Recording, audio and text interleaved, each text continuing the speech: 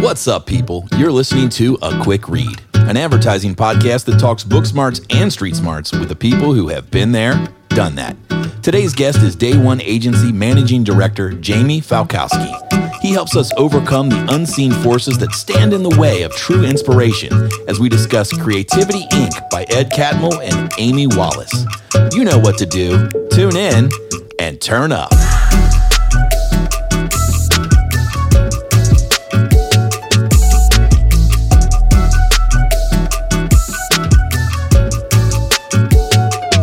What's up, my man, Jamie? How you doing? I'm doing great. Thanks for having me. Awesome. I'm excited to have you on the show today, and you picked a pretty awesome book, Creativity Inc. Why did you choose that book? I'm trying to think. When I first found the book, I think I found it about a year after it came out, so it must have been 2015. And I was in an interesting stage of my career. I was kind of just joining up with Day One. You know, really small agency at the time. It was like 18 people. We've grown quite a bit, but I was looking for and trying to find different inspiration points for how to run a team, how to build creative processes, how to think and hack and break everything that I had kind of learned before or been taught before. And I just wasn't finding it with traditional advertising agency books, classic marketing books, and was looking at outside memoirs, different types of inspiration. And I'm a sucker for these reads you see at the airport. I think I probably saw it while boarding some flight, picked it up and powered through it in a quick amount of time. And I'm excited to talk about it because there was a lot of like really simple things that at the time felt kind of obvious and straightforward, but you just needed to see someone write it out for you in a way where it was really digestible and applicable to what we were doing. Yeah. And I think that, the next question I have before we jump into those big ideas from that book are, did you grow up one day and say, man, I really want to be a managing director of an ad agency? How's that work? No, definitely not. I don't think that thought ever crossed my mind. As we talk about the book, like Ed's got a very clear point of view of what he wants. You know, he had this vision to always want to make animated films and wasn't an artist and was in tech and worked at Lucas and did all these things. It's the exact opposite for me. I don't know if I've ever known what I wanted to do, or to be honest, what I'm doing now, I think is what I love about it is that I'm constantly kind of creating and reinventing stuff and trying to build new things. Yeah. But no, I went to school for graphic design. I thought I was going to work at magazines when I moved to New York. At the time, a lot of magazines were closing. It was a really interesting space and place. And, I figured what I really loved doing was being around creative people and storytelling, and kind of fell backwards into what I'm doing now. Wow. Okay. So you grew up in the design trade. Are you do you still ever put any pen to paper? Do you make stuff? I try to do it a little bit, but what I've found most helpful from it is really being able to understand the people that are really good at it, to have a little bit of that shared language to talk to our creatives and our art directors and designers and understand what they're trying to do, but also just how good they are. I knew quickly that, while I loved it, it probably wasn't the thing that was best suited for me to succeed. And, realized I liked the idea of coming up with the thing we were doing more than the actual want to try to push the pixels around, make it look perfect. I was always trying to rush and try to figure out the big idea and, what is the story we're telling? That was the part of it that always got me most excited. Yeah, and that's all about creative process. So that brings us to, sort of the first big idea, which is building a creative process is indeed a process. But remember, what's important is the output and the people. How is that idea playing out for you guys right now and what you're trying to do in your work? Yeah, there's so many pieces of that I think are so important. Creativity is a lot of exploring what you don't know. It's going out and finding all the disparate different things that are out in the world and trying to figure out how to connect them back to the challenge that you have at the table. But there isn't a clear-cut way to do that, and if you do kind of keep doing it the same way over and over and over again, I think you're losing part of what made you excited to be doing creative work in the first place. It was this want to be creating what hadn't been done before, to be discovering new and really different things. For For me, I really like that we're constantly kind of reinventing and reestablishing our creative process. We talk here about having to basically like shed our skin every 6 months because the world around us is changing so much. We operate in sort of unknown, different spaces for creativity. We aren't doing just TV. We aren't doing just digital or traditional. A lot of our partners are trying to think about how to show up in spaces they've never played before, and you have to keep building new ways to get there. Not only that, but spaces that never existed before, right? I mean, it seems like every week there's a new app, there's a new thing, someone's trying something different, and like you said, the old media channels are ever so changing. So, one of the things that the quotes that I thought was interesting was Ed Catmull says, "We want people to feel like they can take steps to solve problems without asking permission." And I think in a media culture that's ever changing, right? Like there's moments where your team might be faced with something. They're like, "Oh, well, we didn't even know this existed," and they don't have time to maybe run it up the flagpole. Would you agree with that statement? Do you embrace that kind of a ask for forgiveness type of approach, or is that just not realistic in a large agency? I think you have to create space for it. I would like to say that more often than not, that is the case. You're able to try to give people the opportunity to take responsibility, I think, first and foremost, for what they're trying to put out there. So if they have a different idea of how to do something, or are coming across, I don't know, some other inspiration, or they're seeing another competitive thing that's out there, I hope all that stuff's influencing their decision-making process. What you don't want is somebody just does exactly what you ask them to do. You want them to think about why. And I think that's part of what you have to do as a manager, is try to provide as much context as possible. So why you're even asking for something in the first place. But at the end of the day, you really want them to be able to have ownership and a stake at what they're trying to do. It's a really interesting challenge. I think it's even harder in the world that we're in right now, because it's really easy for asks and assignments and things to feel super transactional in a very digital, hey, I'm only talking to you over the phone or in a Zoom conference call kind of way. But you have to be able to build that connection and be able to help people see the bigger picture of what it is they're trying to do. In helping the people see that bigger picture, pointing back again to creative process, whether it's in your current role or past roles you've had in the past, is there a one thing that you're like, look, at the end of the day, when it comes to creative process, anywhere I've ever worked, this thing here is huge? What would that be? What's the one thing in the creative process that you just couldn't do without? Yeah, there's probably a few different things. And every creative, I think, operates a little bit differently. Early in people's career, I really try to think about ways to give them an opportunity to mess things up a little bit, to fail in a way that like has very low risk attached to it.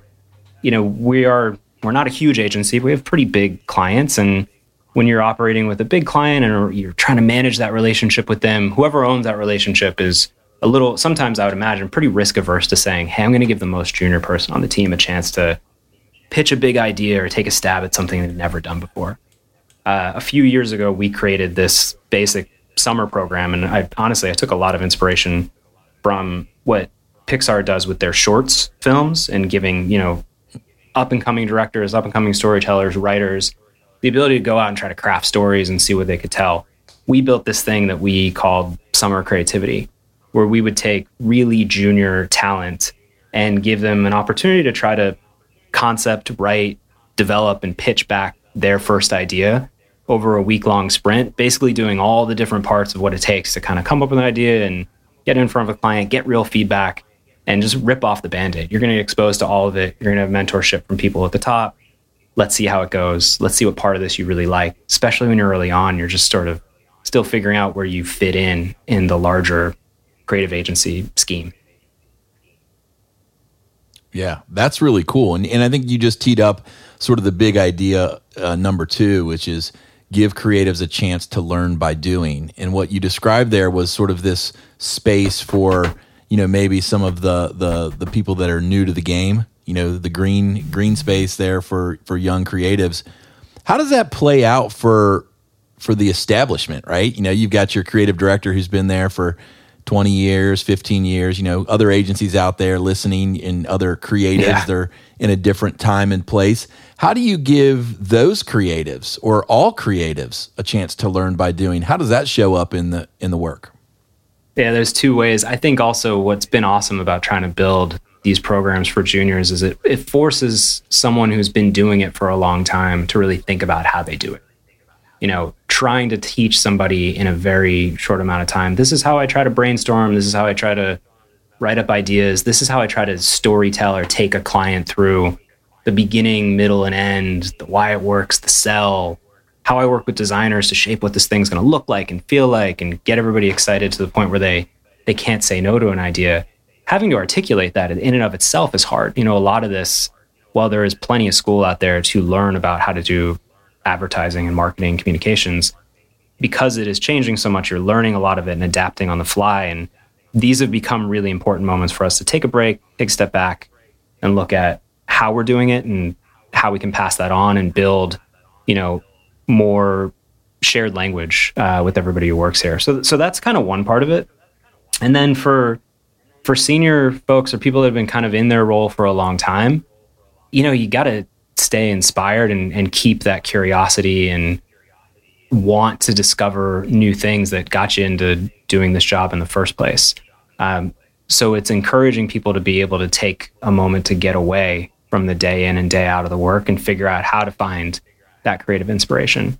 For me, it's been about like getting out of the office, and I've taken some of this from the book too. Like, how can you encourage people to go out and do, a creative field trip or to just dig into a space they've never been before because it's related to a project they're trying to tackle, or it's just a chance to learn craft from something that they aren't exposed to in their daily life.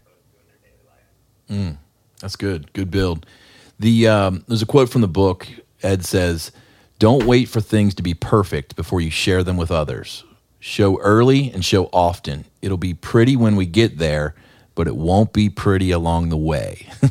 And so one of the things I wanted to hear from your all's perspective and in your experience in any agency you've been at, when do you know, if you're running the show, if you're sort of overseeing, the big picture, when do you know when to share something? And can you share it too early? Can you share it too often? Because clients, right? Sometimes you've got some clients want to be in on the idea. They kind of want, you want to get their buy-in early. Other clients, man, you better bring them something solid. So how have you been able to assess when do we share this, an idea with the client? How do we, foster what could be a really great concept and a winning idea? And how do you know when, maybe this is just internal? I'd love to hear that. Yeah, I love that about the book too. And, Ed talks about every Pixar movie sucked at some point. And he talks about they're so bad in the beginning. And it's cool to read through these things because you've seen all of these movies, the references to what he's talking about. So you can imagine the different ways in which, Toy Story was super dark at one point, or Up was about a completely different world, or whatever it was. But there's like a kernel of something there that's good. And there's, a thing that they had to sort of discover or dig out to kind of build into the actual story. In this world, a lot of it, I think, is having a good relationship with the person that's on the other end and understanding what that client wants to see. You're right. Some clients want to be super involved early and want to have, the raw tissue session. Let's throw stuff against the wall. Let's work through it. Let us be part of that process. So we are not only bought in, and it might be easier for them to sell it to their boss later, but they also are invested in wherever you're trying to go. I've had other clients that, to what you were talking about, it better be pretty much perfect when you bring it forward, because if there is even any question of what it could or might or should be, you might have already lost them. And I think you really have to understand who you're kind of working with and collaborating with to make sure that you're providing things that are going to help them stay excited and engaged in what you're doing and, ready to act. I always think about trying to get people to, not be able to say no to an idea.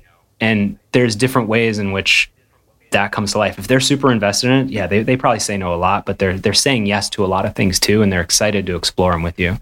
When it's that sort of other client that really wants to see things really clear, know the types of questions they ask, know what they need to see to be able to buy off on something. Sometimes that's clarity on time and budget and how it's all, what, KPIs, how it's going to work for them. It's really about reading who you're working with. And, some of that you can do in a short relationship, but I think a lot of it comes from being able to work with people for long stretches and really understanding them. Yeah. Do you have any case studies or an idea or maybe some stories where you decided, man, this is good, but it's risky, and you're like, screw it, let's roll the dice, because you just felt like the idea was great? Do you have any of those situations, and did that pan out, or was it a fail? Yeah, I've tried to probably block out most of the failures. I think you have to have, you got to have like the short-term memory on some of this stuff, because, I think you realize as you keep going on and on throughout the career, like you're going to hear no to a lot of creative ideas. And even if that's just in a brainstorm, I couldn't tell you how many bad ideas I've probably pitched, but you never know where that stuff is going to go. For bigger ideas or stuff that's a little bit risky, I'm sure there's a ton. The stuff that comes to mind, we've been working with Chipotle for, about 4 years. We've helped them with all of their social, and they think of us as really a cultural marketing partner for them. We do just about everything for them with the exception of TV. A lot of these campaigns are trying to figure out how to get them to show up in the right cultural moments. And we worked on a thing with them a couple of years ago during the NBA Finals that was called Freeding. And I probably shouldn't even say what the sporting event was, because we're figuring out a way to play in a space that, to be honest, was already really crowded. There were other QSR brands that were buying advertising, were official partners to the league. We were trying to figure out how to show up and take as much of that conversation as possible. So created this sort of game that was played out on Twitter, where it's a huge sort of second screen experience for, the NBA. There's a huge, Twitter audience there, and wanted to think about how we could join in that real-time conversation.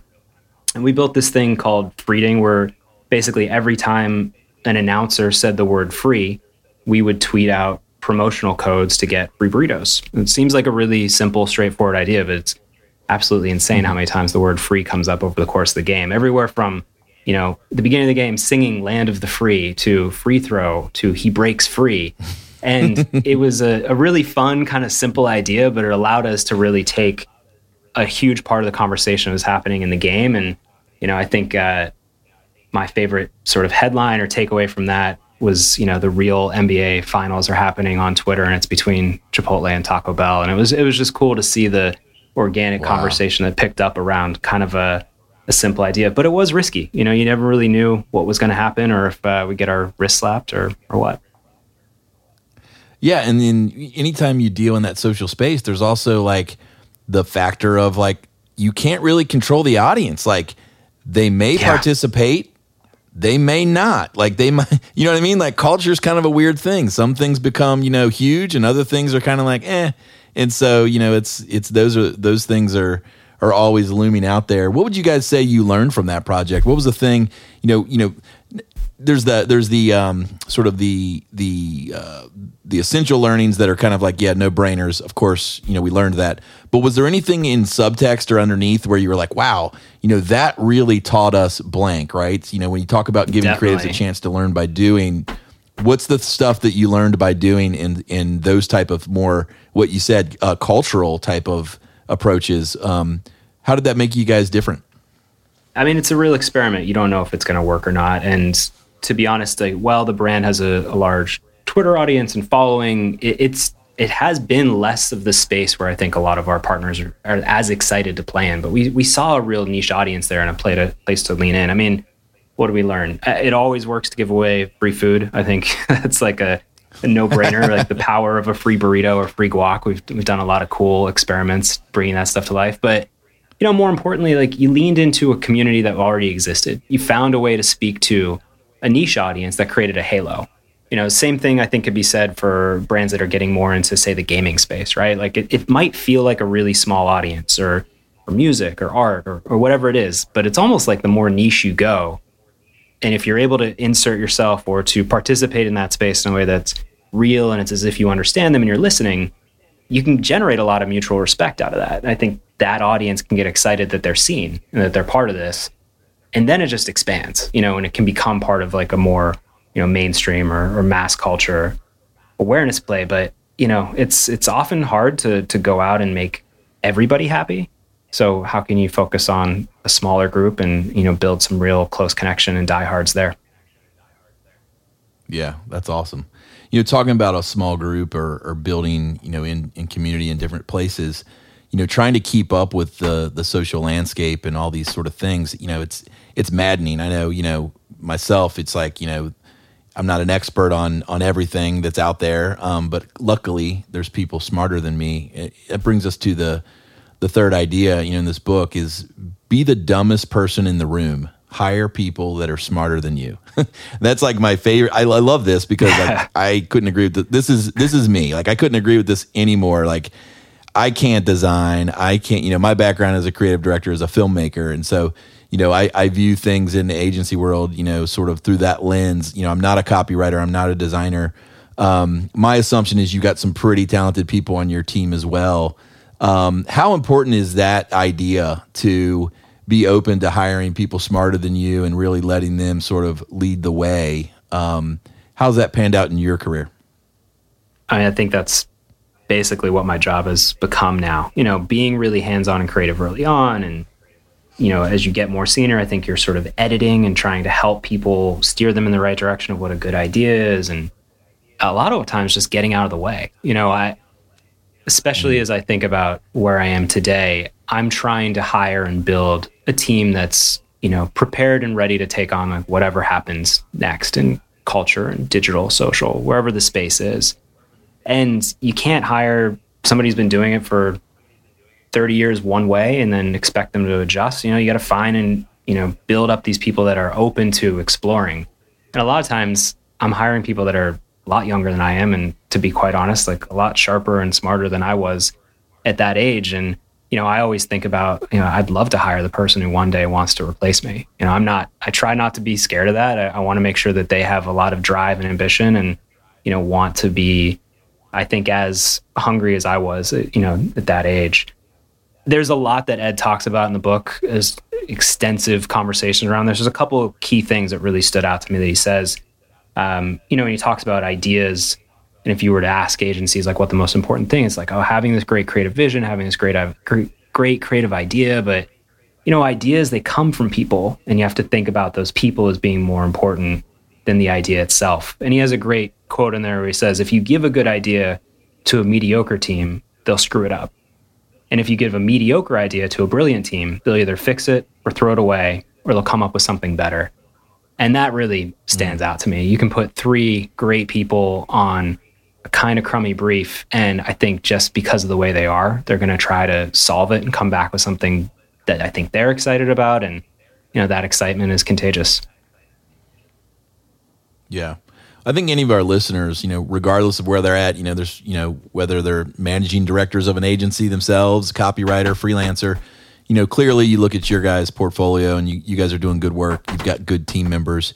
Do you have any secret sauce to how you like to try to find those people with the right chemistry that are going to bring you the right idea? What are you guys doing? What are the things you're doing as a group and as a creative director to find those people? I mean, talent it's a different game now, right? Like we've got people that are accepting jobs across continents because everyone's working from home, and what's it matter anyway? And it's all about the deliverables. So what's it looking like for you guys? It's a different landscape out there.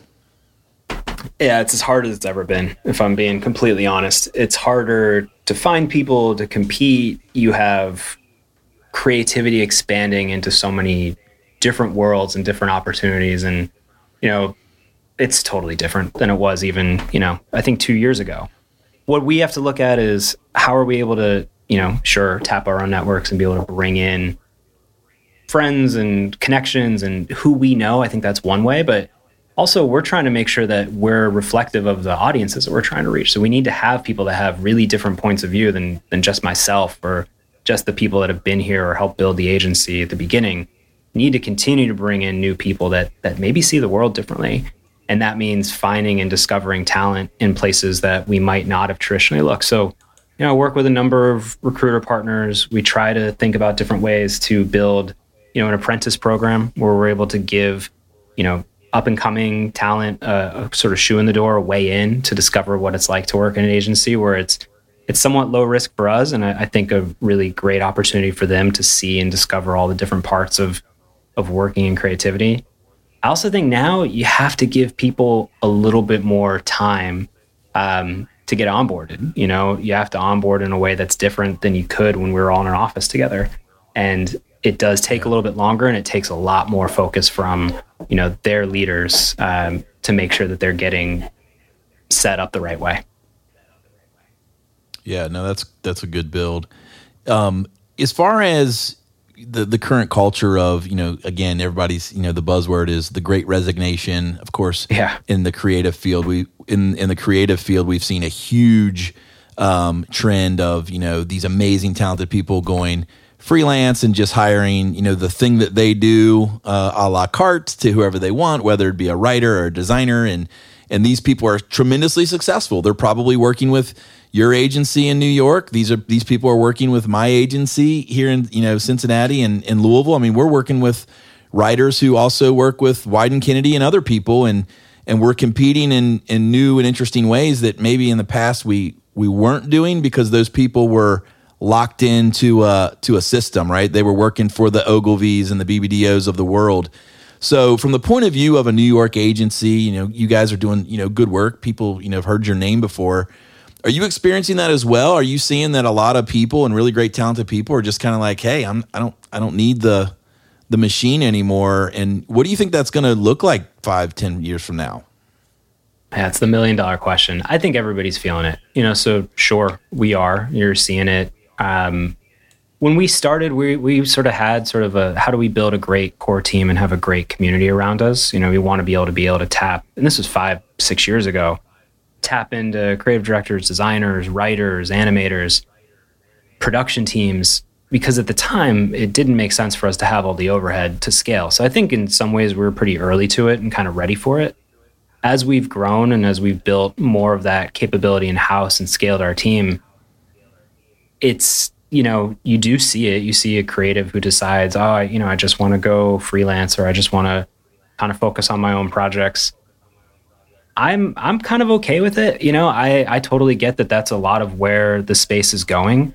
And for me, I think it's about maintaining the relationship and connection to them, because, you know, long term, I want to be able to reach back out to that person or that team and hopefully be able to collaborate with them again, or, you know that one of these days they might be able to send me something that's beyond what they're able to do. I think for us, having a really strong day one community has been, you know, huge. We've got creative teams all over the world, and it's allowed us to work in new and different ways. And you got to be open to change. You got to be open to adjusting to kind of where the world's going.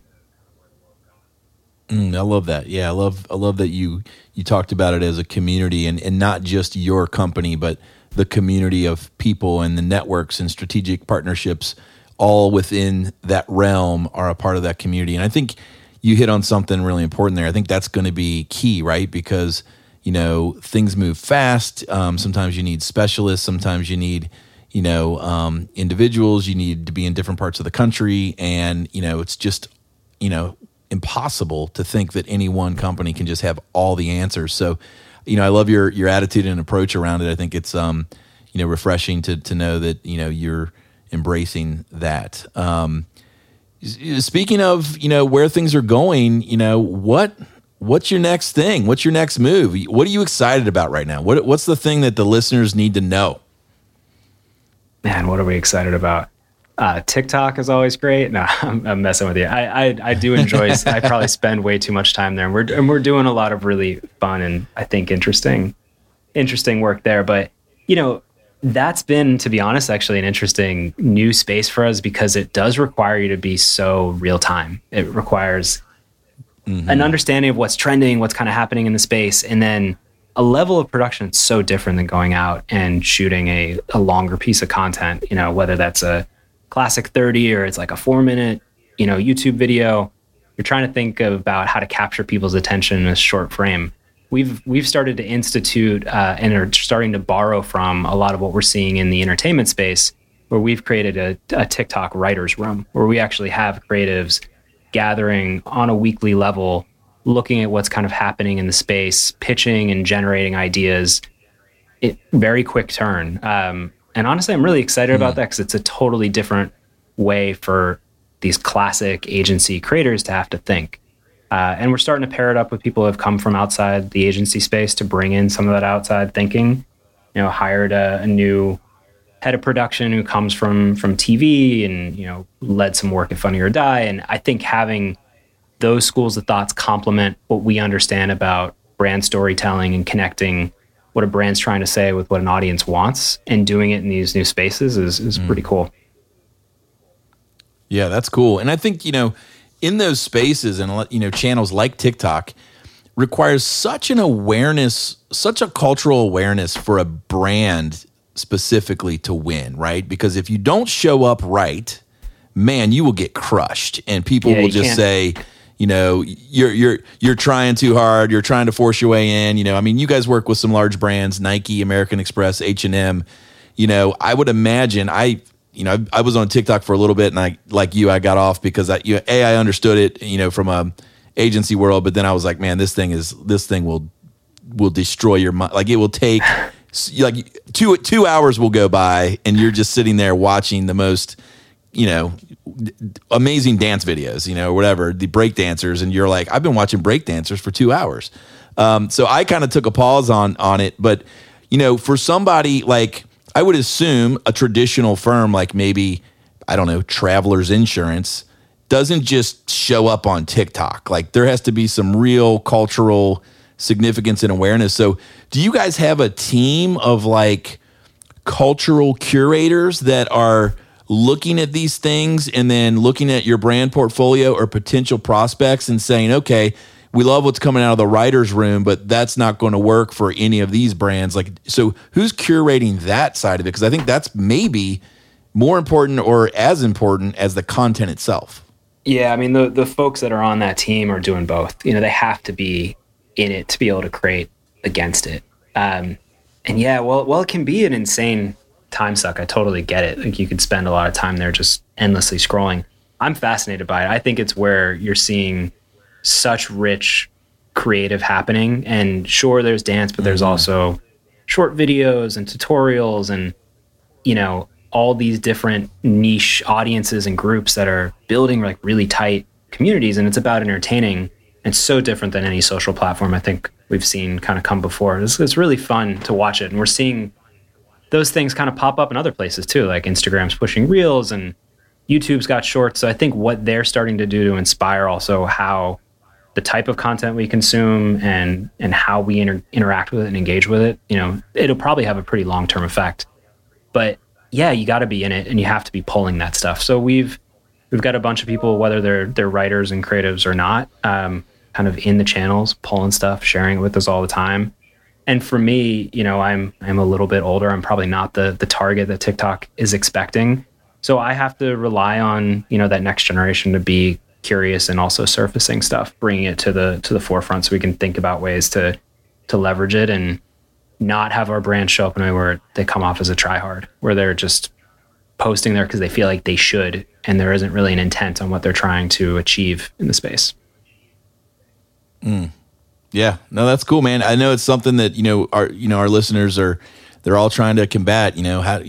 What is TikTok? How do we show up there? And that's just one of several things that are out there. And there's all sorts of communities. Clubhouse had its big moment, and people are what's that going to look like? How do brands show up on Clubhouse? What does that mean? What kind of conversations are we hosting? So I think these are all conversations that are happening. The byline of this book that we've been talking about today, as we've gotten to hear about your journey, is this idea of overcome the unseen forces that stand in the way of true inspiration. Do you have any gut feelings on maybe what the next unseen force is? We talked about we're in the midst of the great the great challenge with talent, et cetera. Do you think? Are you guys feeling something that we need to know about when it comes to what's pushing against us creatively? Or is there something that maybe we don't talk about enough that you think we should talk about as an unseen force that holds us back?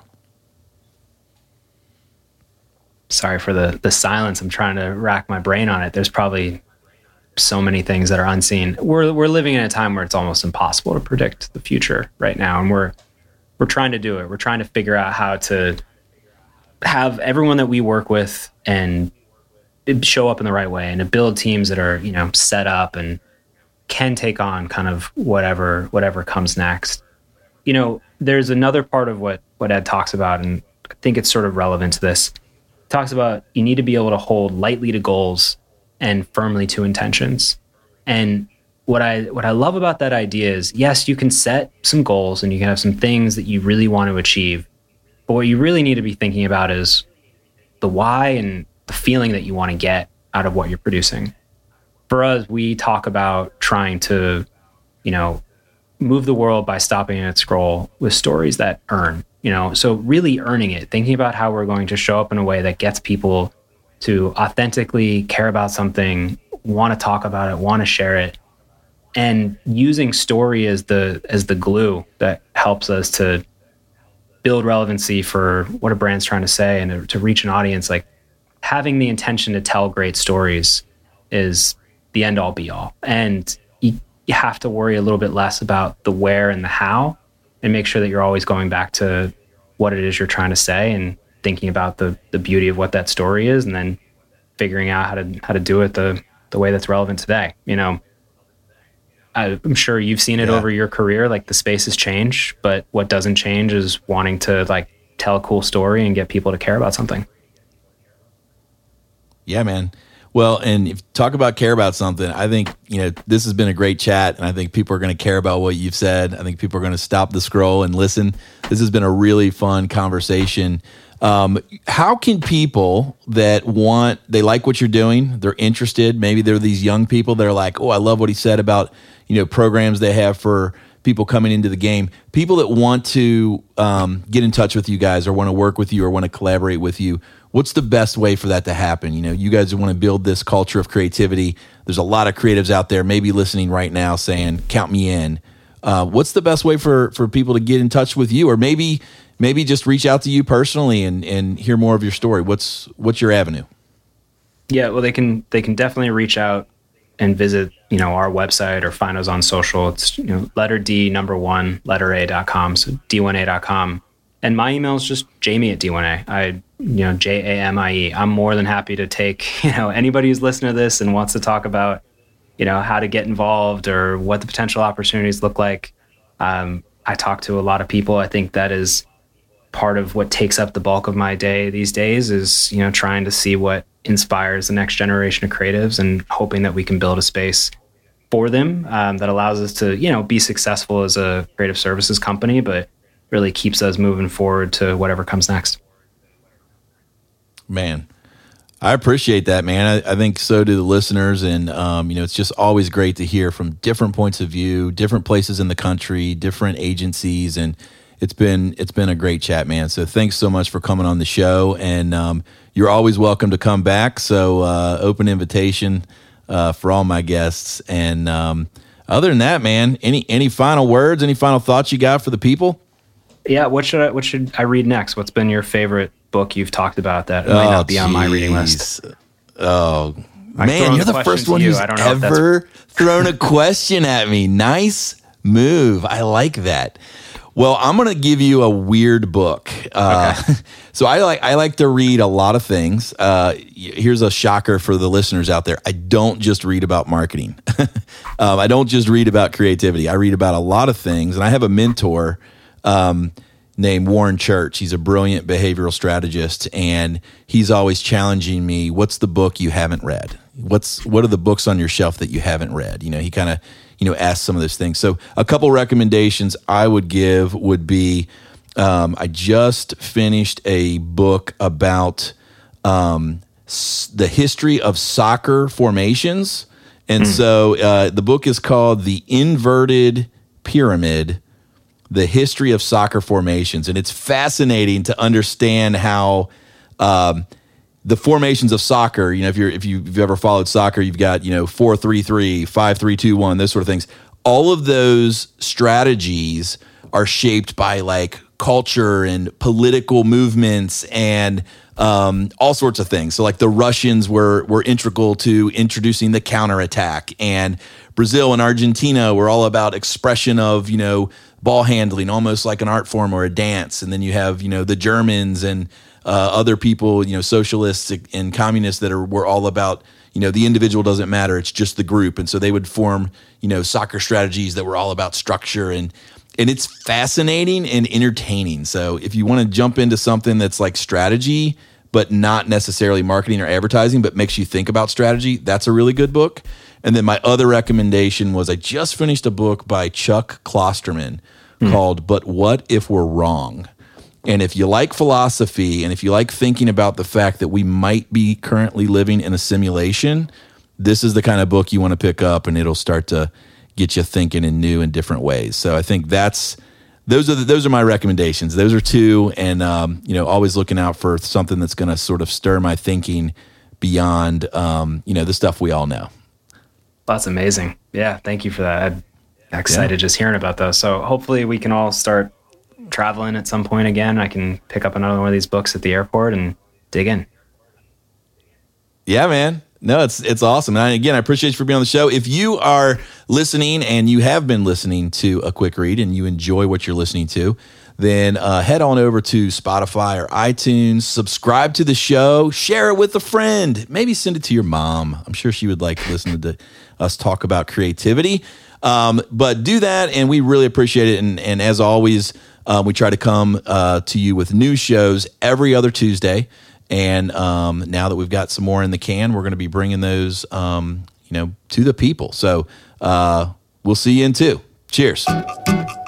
Hey, thanks for listening. I hope you enjoyed the episode. If you did, head over to iTunes or Spotify and give us a great rating and review. A Quick Read is a Leap Group podcast.